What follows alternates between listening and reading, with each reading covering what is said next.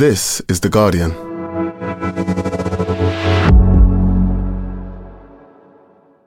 Just before we begin, this is a podcast series about stalking, and some people might find parts of it difficult to listen to.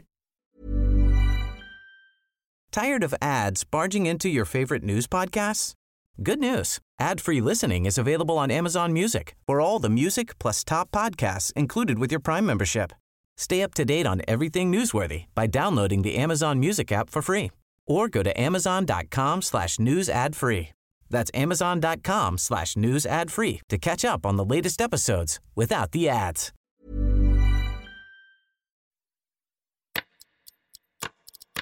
In the last episode, Matthew's victims told me about the day they finally faced him in court, and the moment he was handed a 9-year jail sentence, a sentence he plans to appeal.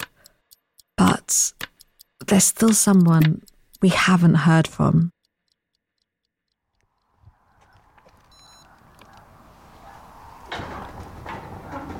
A house surrounded by electric gates and security cameras. Inside, Donna's waiting for us, nervous but friendly. Got a lovely house. I went and spoke to Matthew yesterday. I said that you were coming, and normally he phones me just after 6 o'clock, so I might get interrupted. Okay. The first thing Matthew's mum does is make us a cup of tea. There's a small, yappy dog racing around the kitchen, gnawing on a chew toy. I hope that you haven't been anxious about meeting us. I know it's quite stressful. Yeah. Because we're not bad people. Yeah. We're really not. We've been through so much. Life's on hold. Press the pause button, and that's it. It's just, it's just living in just a nightmare. From The Guardian, I'm Sirin Kale, and you're listening to Can I Tell You a Secret? Episode 5, A Mother's Love. Donna Hardy lives with her partner in a detached house in a village near Northwich. The images from the CCTV are beamed onto a screen in the corner of the living room. She has the same eyes as Matthew. I'm struck by the resemblance. Tea made, she takes me into the TV room where we set up. And if there are other people that you think will help us to understand Matthew as well, like friends or former support workers, love to chat. I don't really know anybody, to be honest, because she was that isolated that he didn't have any friends. Yeah. And that's the reason why we're probably in the situation that we're in. There are photos of Matthew laid out on a coffee table. I mean, how old is he in this photo? Maybe 1 or 2? Yeah, I would say he was just toddling on that photograph. And this looks like Matthew when he's a teenager, right? Actually, that was Matthew when he was probably about 19, 20, 21, 22. And he's got sunglasses on his head and he's in a tent, so you're obviously on a camping holiday maybe? He'd gone to, that was when he had a girlfriend, his one and only girlfriend, and they'd gone to camp and got wet through and then rang up and said, can we put us up in a hotel because we were freezing? But it was quite a big adventure for him to do that, really, because he'd never sort of, it was his first girlfriend and they'd gone away together.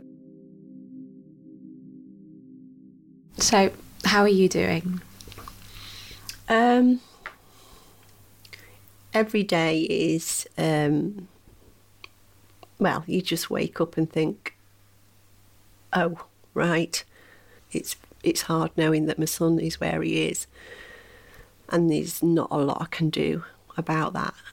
He's always needed me. I've always been there for him. I feel like I've abandoned him. And how is he doing? I know you speak to him on the phone, don't you, almost every day? Yeah, I do. He has really bad days, and it's like a roller coaster. He'll have times when he's been on a slightly even keel, and then other days where he's just completely gone to pieces and his anxiety levels are through the roof. But with him being autistic, everything's just heightened. So a slamming of a door, the noises, the sounds, he's just too much for him to take sometimes, just too much. I've thought about Matthew so much in the months since I started reporting this story. I even had a dream that I visited him in prison and asked him why he did it. And being here in Donna's house, pictures of Matthew in front of me, it feels a little surreal and overwhelming. Like, I have so many questions, I don't even know where to start. Ideally, of course, I'd ask Matthew myself, but he didn't want to record an interview, although he said it was okay if Donna spoke about him. So, if in doubt, I think, start at the beginning. Yeah, he was a good boy. He was. I never had any problems with him. Matthew never had tantrums. He never did. And so we always thought, he was quite a good baby. I remember there used to be this Humpty Dumpty, and they used to take him in his pushchair, and he'd say, "Oh, da-da-dee," and I used to say, "What?" And he couldn't say Humpty Dumpty. And I used to think, I'm going to have to get him that Humpty Dumpty. But he never actually screamed out for it. Like you see some children that they're fixated on something, they actually want it. And but now he was just good. He was a good little boy, really. What was your home life like? Like, what would you do for fun? Well, we always, and he used to go fishing with his dad and football, because that's his thing, fishing, football, mainly football, but, just Christmases with my mum and dad. My mum absolutely adores Matthew and he adores her. My dad used to say, "Oh, look, here they are, ebb and flow." He used to call them, because they just used to bounce off one another, and they were just so close. What was the environment like in which Matthew was living? Was he close to his dad? Yeah, Matthew's dad and I got divorced when Matthew was about 5, just at the time, really, when he would be starting primary school. So that was a bit of an upheaval for him. And his dad used to see him each weekend, and then he'd have him for a couple of nights, one night in the week for tea. He loved being with his dad as well, they were pretty close. It wasn't a problem for us at all, until Matthew got to about, 7 maybe, and his dad was involved in another relationship then, and things started breaking down. The communication between me and his dad wasn't as good as it could have been. His dad had another they had another baby, and it just became a bit awkward about where maybe they needed more time together, and Matthew was there every weekend, and it just started, suddenly, quite subtly, because I didn't realise that there was a problem. And his dad told me that he wasn't going to see him. So I said, well, you need to speak to Matthew, because you need to have that explained to him. And wow, that is really hard thing to say. Yeah, and he did, and it was just over the phone, and Matthew was just distraught. No, please no. And it's quite upsetting. And so that's years before he saw him again. 7 years old, and he's saying to his dad, don't do this, and his dad is saying, I'm done. Yeah. And I can see that it's a hard thing for you to discuss as well. Yeah. That rejection, to me, in looking back now, is maybe had a big in what's happened with him. It took me a while to get my head round how. See, I don't want to say too much about that, because they might have a different perspective on it, that they're not here to defend themselves.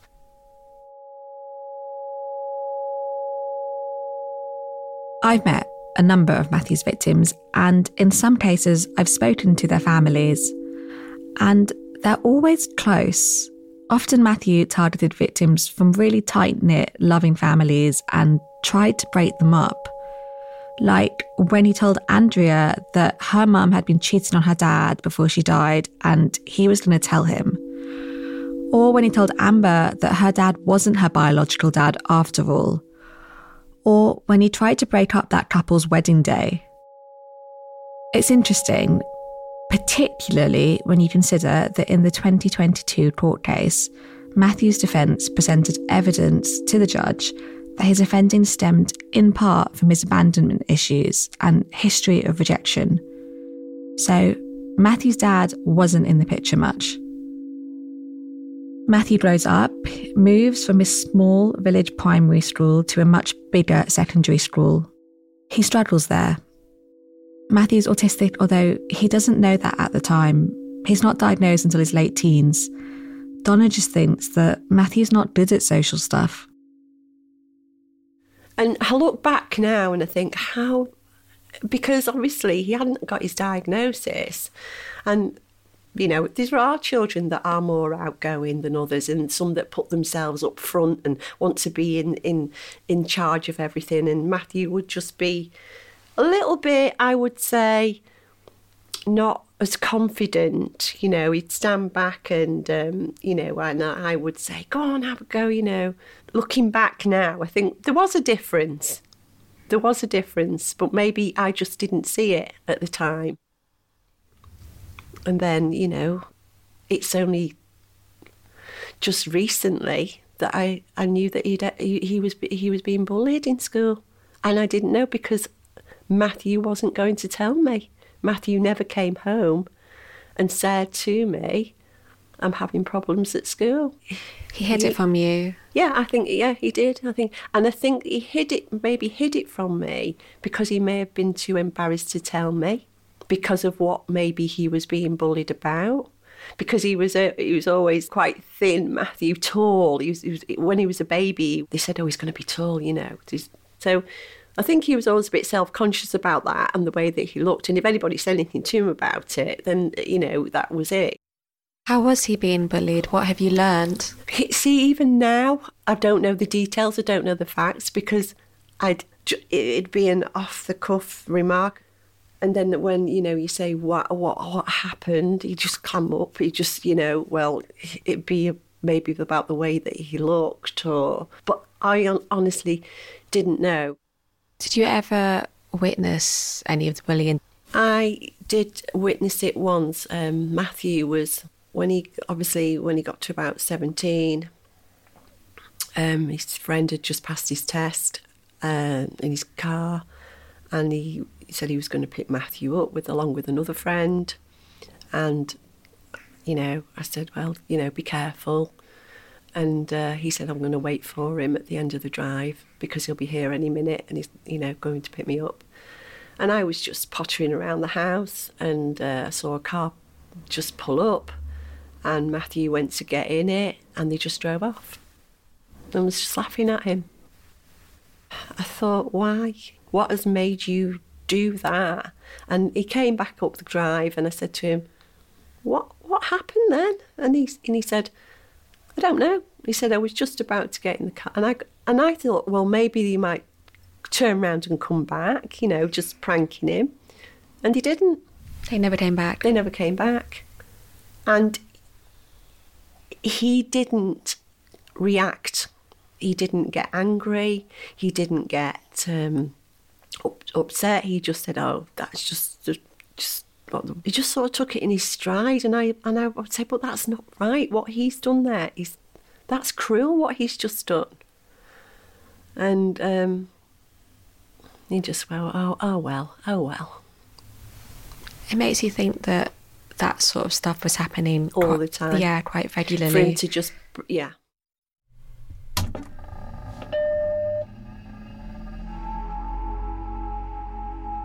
This bullied schoolboy began spending a lot of his time online.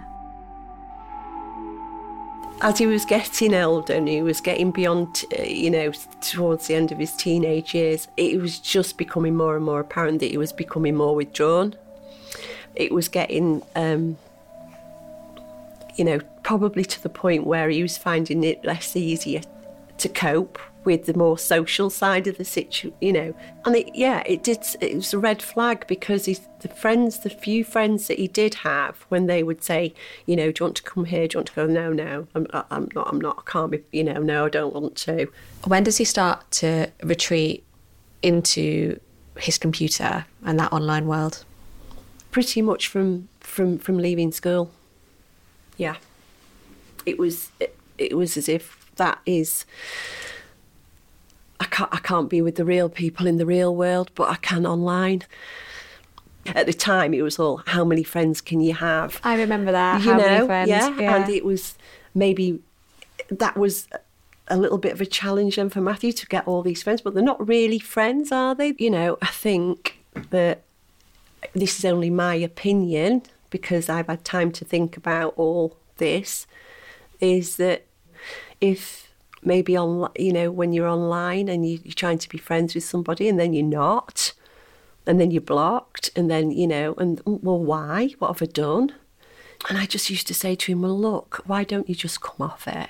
What you're seeing on there, Matthew, I used to say to him, is a totally false world. But he just thought everybody was having a great time. Everybody was having, you know, partying. And because he felt so isolated and so lonely, and so not that world is something that I can't be a part of. And I used to always say to him, but you can, but you've got to work at it. We've got to work at it. We've got to get the right help. We've got to get the support. I don't know. I think that maybe, you know, the rejection carried on online, maybe. And it was just, you know, Matthew trying to get virtual friends, because it was difficult for him to have friends, proper socialising with people and going out and doing all the things that we would do at his age. When did you start to realise that his online behaviour was unusual? Well, I get people saying, you know, oh, you know, Matthew's, you know, causing a bit of trouble with me and my boyfriend, or this, that and the other. And, you know, it was just little things like that, you know, at first. And then, you know, next minute he's in court. His first court visit was in 2011, when Matthew received a restraining order for hacking and harassing his former classmate, Samantha Boniface. He pretended to be Samantha and started sexting people. Matthew had been diagnosed autistic and also with a learning disability a couple of years before that conviction. Donna thinks he was around 18 at the time. There was no post-diagnostic follow-up. You know, if you had an illness and you'd just been diagnosed with something, you would be followed up, told what this illness means to you. But we didn't have anything. He didn't understand it. I didn't understand it. I had to do all my own research and find out as much as I could to try and think, well, why is this behaviour? I was just crying out for help, just to like get somebody to come and help, you know, help me, help him to have a life where he felt integrated, where he felt included and involved.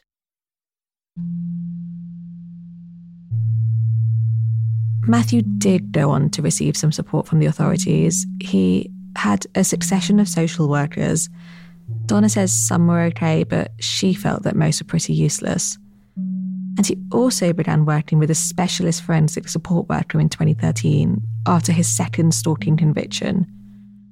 Donna says the support worker seemed engaged and genuinely wanted to help Matthew, but for whatever reason, he couldn't get through to him, and she thinks the support ended after a year. Donna's his mum, and I can see how much she cares for him. But things got really difficult between them after Matthew finished college. Donna was aware that Matthew was causing a lot of trouble online. There was a bit of problems with him, disruption, that the house was getting, we were arguing all the time. I didn't know he was... you were arguing about the phones and the social media? Arguing about things like that. I was doing my absolute best. I'd go and get phones off him. I'd say no. I'd take it in the garage, get the hammer to it. I would, because I was just so... I just couldn't cope. And we just had this big, you gotta go. And then I thought he'll be back in later on, but he wasn't. Aged 18, Matthew moves into his own flat alone. And I just remember walking into this place and thinking, I broke down in tears. And at the time I should have just taken him home. But I say to him now, I should have brought you back.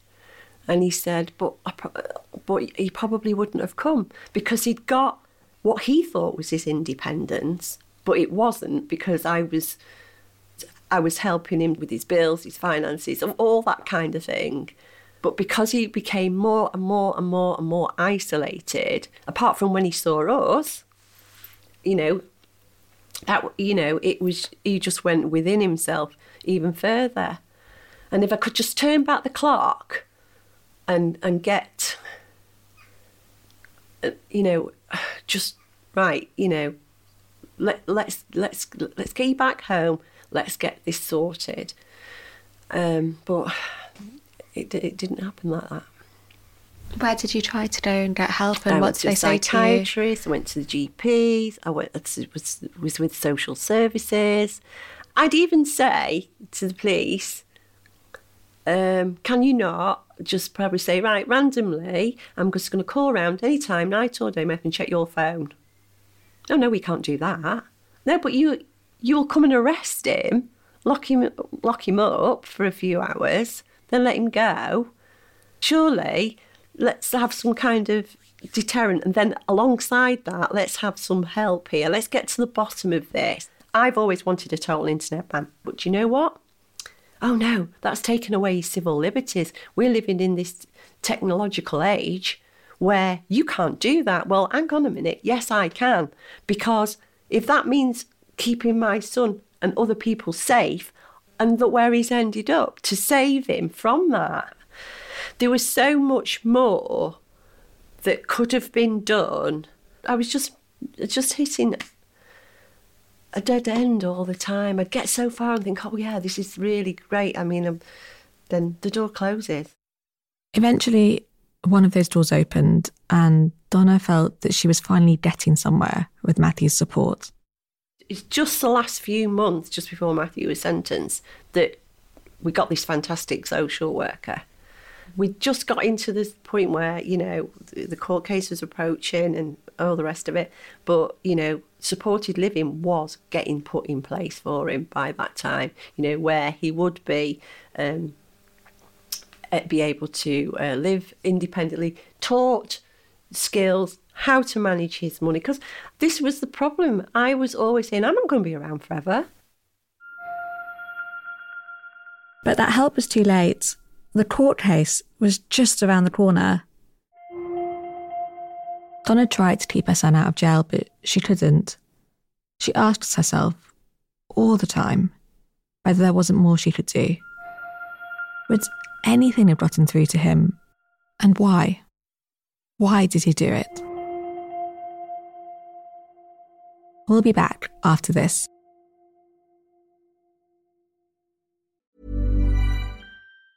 Tired of ads barging into your favorite news podcasts? Good news. Ad-free listening is available on Amazon Music for all the music plus top podcasts included with your Prime membership. Stay up to date on everything newsworthy by downloading the Amazon Music app for free or go to amazon.com/news ad free. That's amazon.com/news ad free to catch up on the latest episodes without the ads. Finding your perfect home was hard, but thanks to Burrow, furnishing it has never been easier. Burrow's easy-to-assemble modular sofas and sectionals are made from premium, durable materials, including stain and scratch-resistant fabrics. So they're not just comfortable and stylish, they're built to last.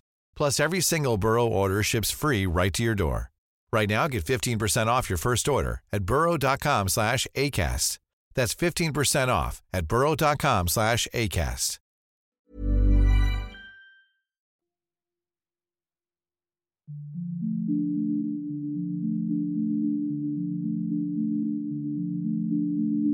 Social media breeds comparisons, and these comparisons make us feel bad sometimes. I'm not immune to this. I look at other people's Instagrams, their photos, and I don't like how they make me feel. It's just a fleeting moment, it never lasts, and normally it's a sign I need to put my phone away. But I wonder how those feelings hit differently for Matthew. Alone at home, no job, no friends to speak of. Like his bio says, too much time on his hands. It sounds to me that he was really unhappy and very lonely. And he saw these people on social media that seemed to be living perfect lives. And I wonder whether there was a bit of resentment or jealousy there and a desire to show them that he existed and that he was there as well. Yeah, maybe. You know, Matthew's been, dragged through all the news and stuff like that. I think what he's done is infantile. I think it's silly. I think what he's done is cause a lot of problems between family and relationships. But he's not physically harmed anybody. He didn't even realise that it was stalking. For Matthew, stalking is going and sitting outside somebody's house, hiding behind corners. And to me, that's probably what I thought as well.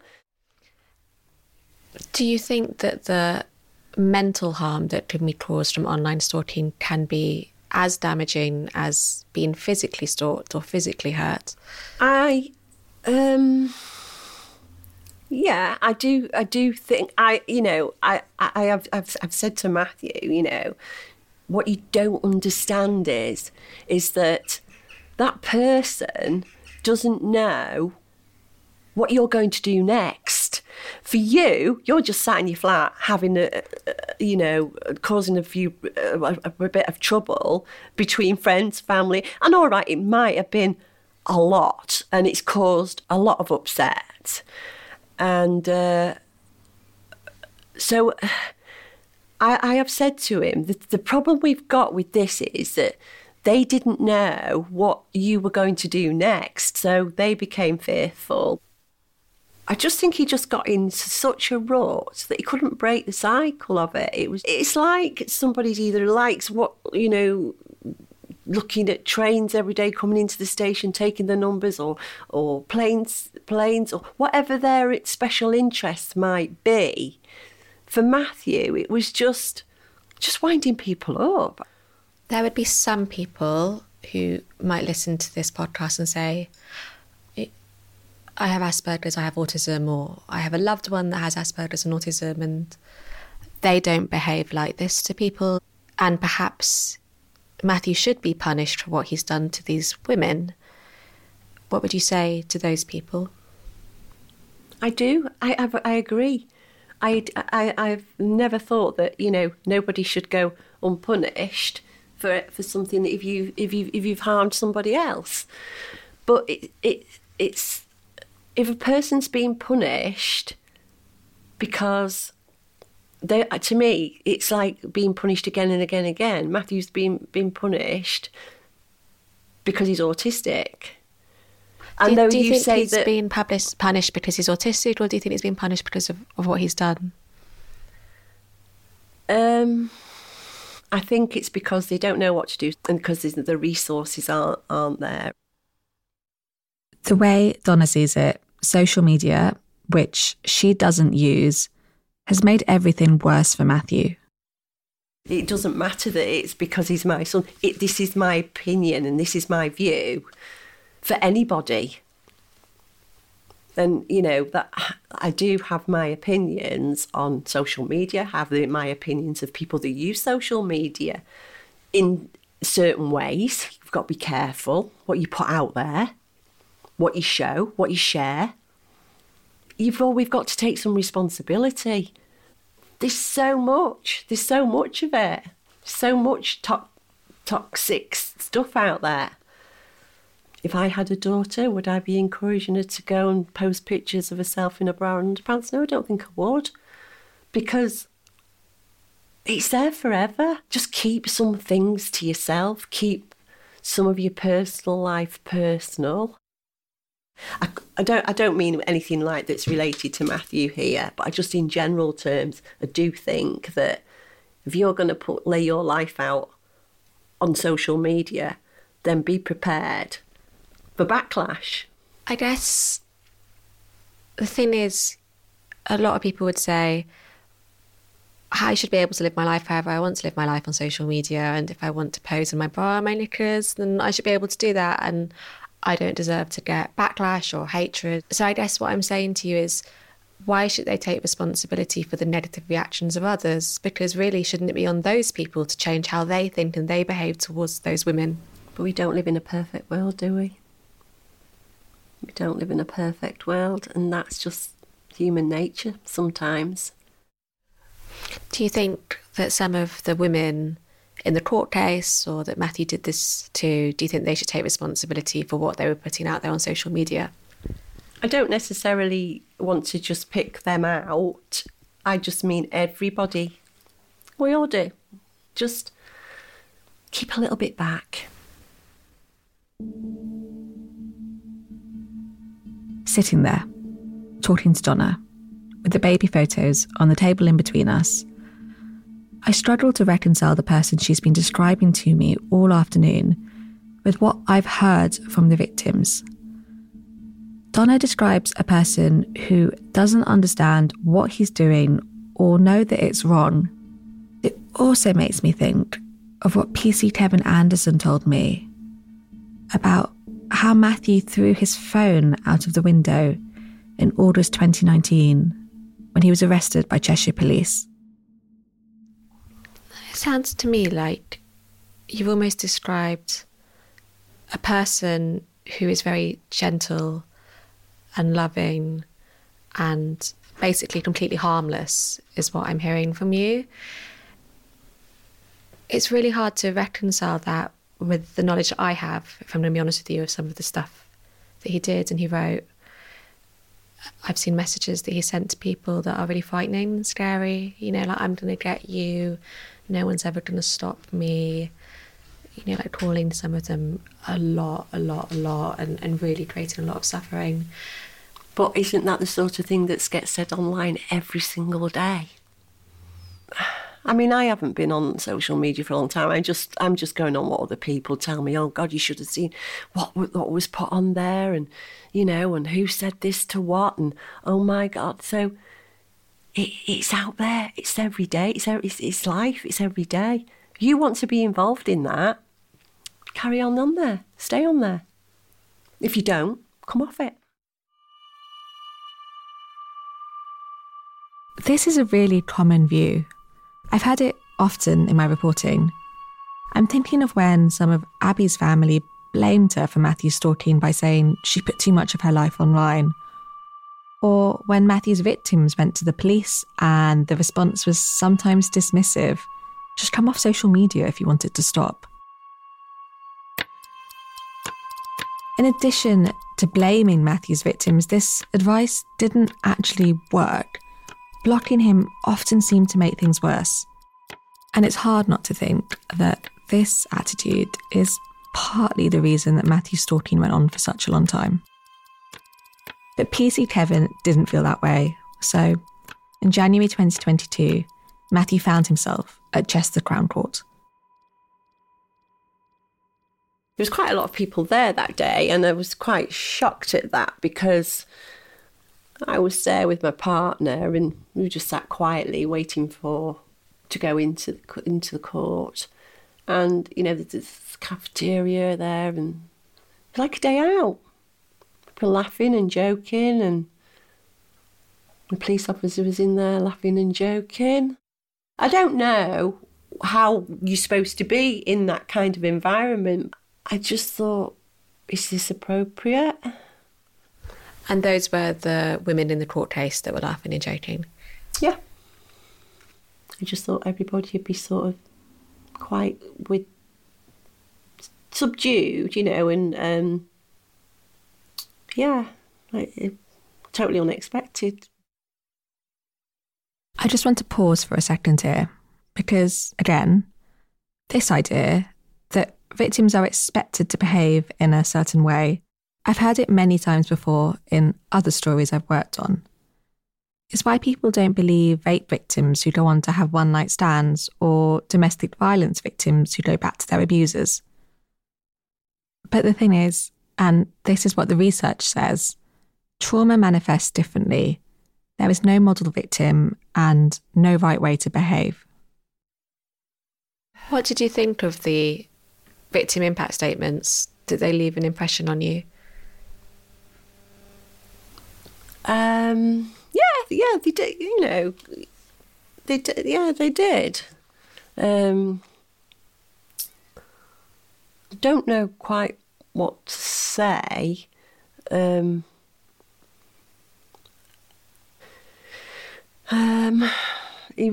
was upsetting. Yeah, it's upsetting to hear it.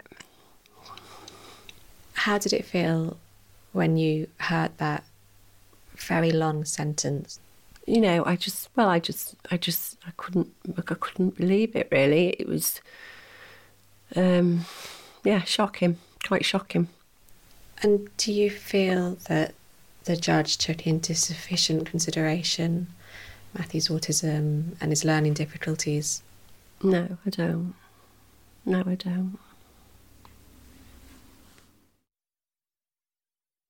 Do you think it had hit you before quite how serious it had got? You know, the amount of messages and the degree of harm that was caused to some of these women. When you say degree of harm, what would you say that harm was? I'm throwing it back at you now. Oh, you can throw it right back at me. As you know, I've spoken to some of these women, and they tell me about being on antidepressants for many years as a result of Matthew's messaging and calling. They tell me about crying with fear, serious issues in their families, you know, Matthew trying to break up relationships, Matthew telling people that their partners were cheating on them. And I don't use this word lightly, but really terrorised over a number of years by Matthew. And I wonder whether listening to those victim impact statements, you realised at that point... I didn't get any of that with the victim impact statements. I didn't hear them say any of that. But don't forget, I was sat there petrified as well, you know, so a lot of it, I was just, you know, I was probably not hearing what, but I find it very difficult to remove myself from the fact that I know he wouldn't have harmed them. But he did harm them, didn't he, mentally? Yeah, that's what I meant, you know, any kind of physical harm or threatening for him to, you know, to do anything like that. Did you ever read any of the messages that Matthew was sending to these women? Did you ever look through them? I think I had, yeah. I think, you know, I've not really seen anything threatening or anything like that. If someone was to magic up a book right now and it had all the messages that Matthew had sent to the women, would you want to read it? No, I wouldn't. Because even if it wasn't Matthew or anybody, if it was anybody... What am I going to gain from that? It might help you to understand, maybe, and... But you're talking to me like now that I don't understand. You're talking to me like I don't understand, and I do understand, you know, because life's full of knocks. Life's full of things that happen to you. So, yeah, I do understand. But I don't have to see every written detail of every word to understand. That's what I'm saying, because I get it. As I sit in Donna's house and watch the images from the CCTV cameras flicker, I realise that Donna has more in common with Matthew's victims than I first thought.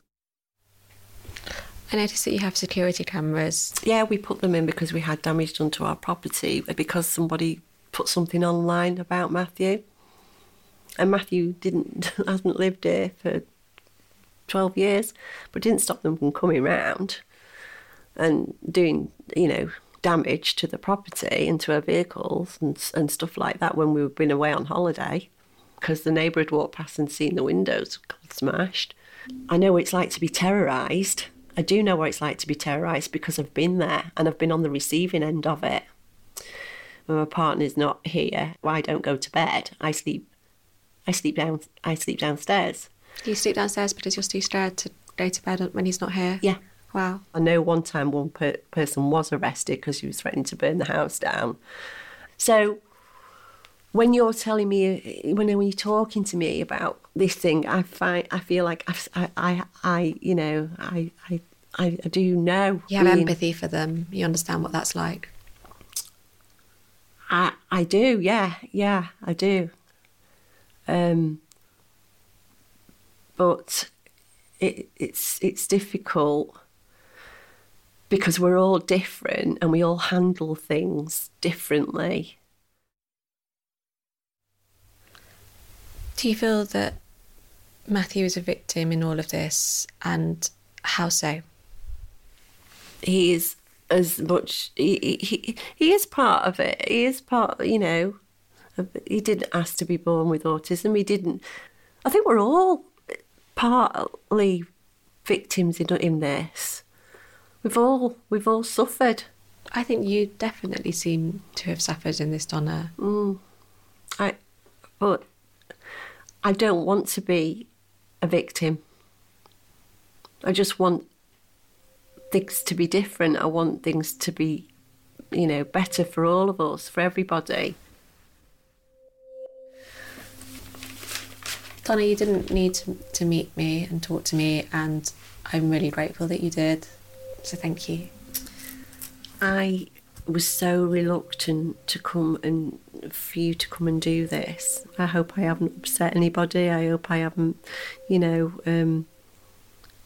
I hope I've tried to explain things the best way, the way I feel, the way I think about what's happened. I didn't sign up for this. I didn't sign up for any of it. I'm just an ordinary, everyday person just trying to get through life.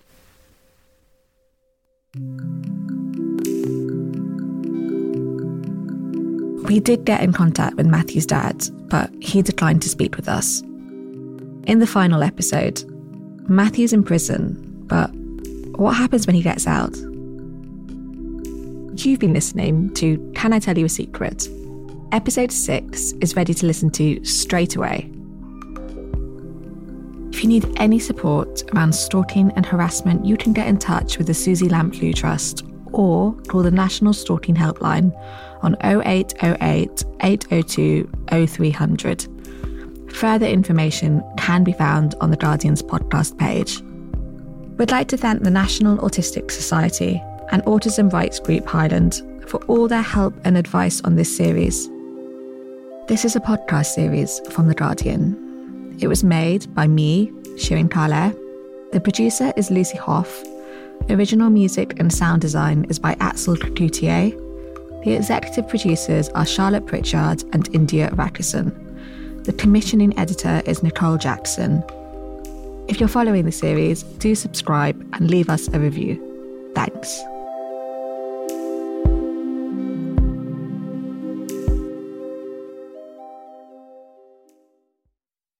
This is The Guardian.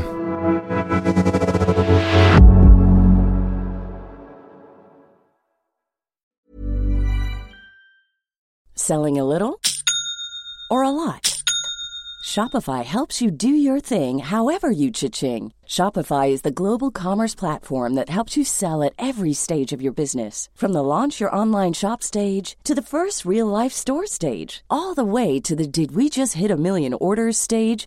Shopify's there to help you grow. Shopify helps you turn browsers into buyers with the internet's best converting checkout. 36% better on average compared to other leading commerce platforms. Because businesses that grow, grow with Shopify. Get a $1 per month trial period at shopify.com/work. Shopify.com/work. Tired of ads barging into your favorite news podcasts? Good news. Ad-free listening is available on Amazon Music for all the music plus top podcasts included with your Prime membership. Stay up to date on everything newsworthy by downloading the Amazon Music app for free or go to amazon.com/news ad free. That's amazon.com/news ad free to catch up on the latest episodes without the ads.